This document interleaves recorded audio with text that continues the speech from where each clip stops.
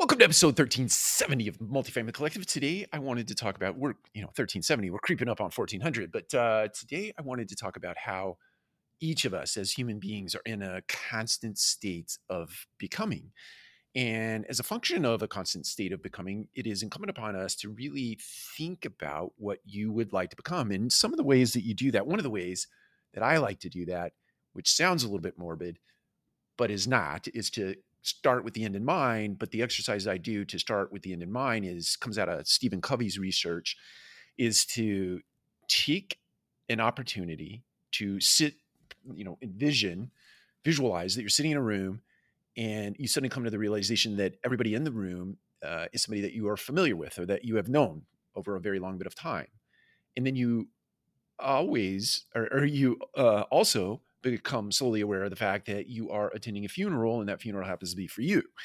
And the exercise is that you pick 4 people out of that group of individuals that are there attending your funeral. And you think about it from the perspective of somebody from your family, somebody who is a good friend or a great friend, somebody from your community, be it a church or some other organization you might volunteer time to, and then somebody from your work.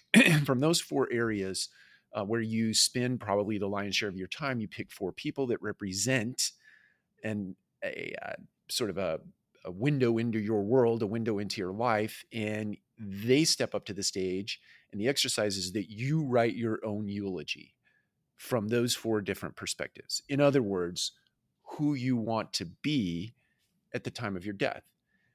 Then the other, or the otherwise obvious next step, is to think about what you need to do.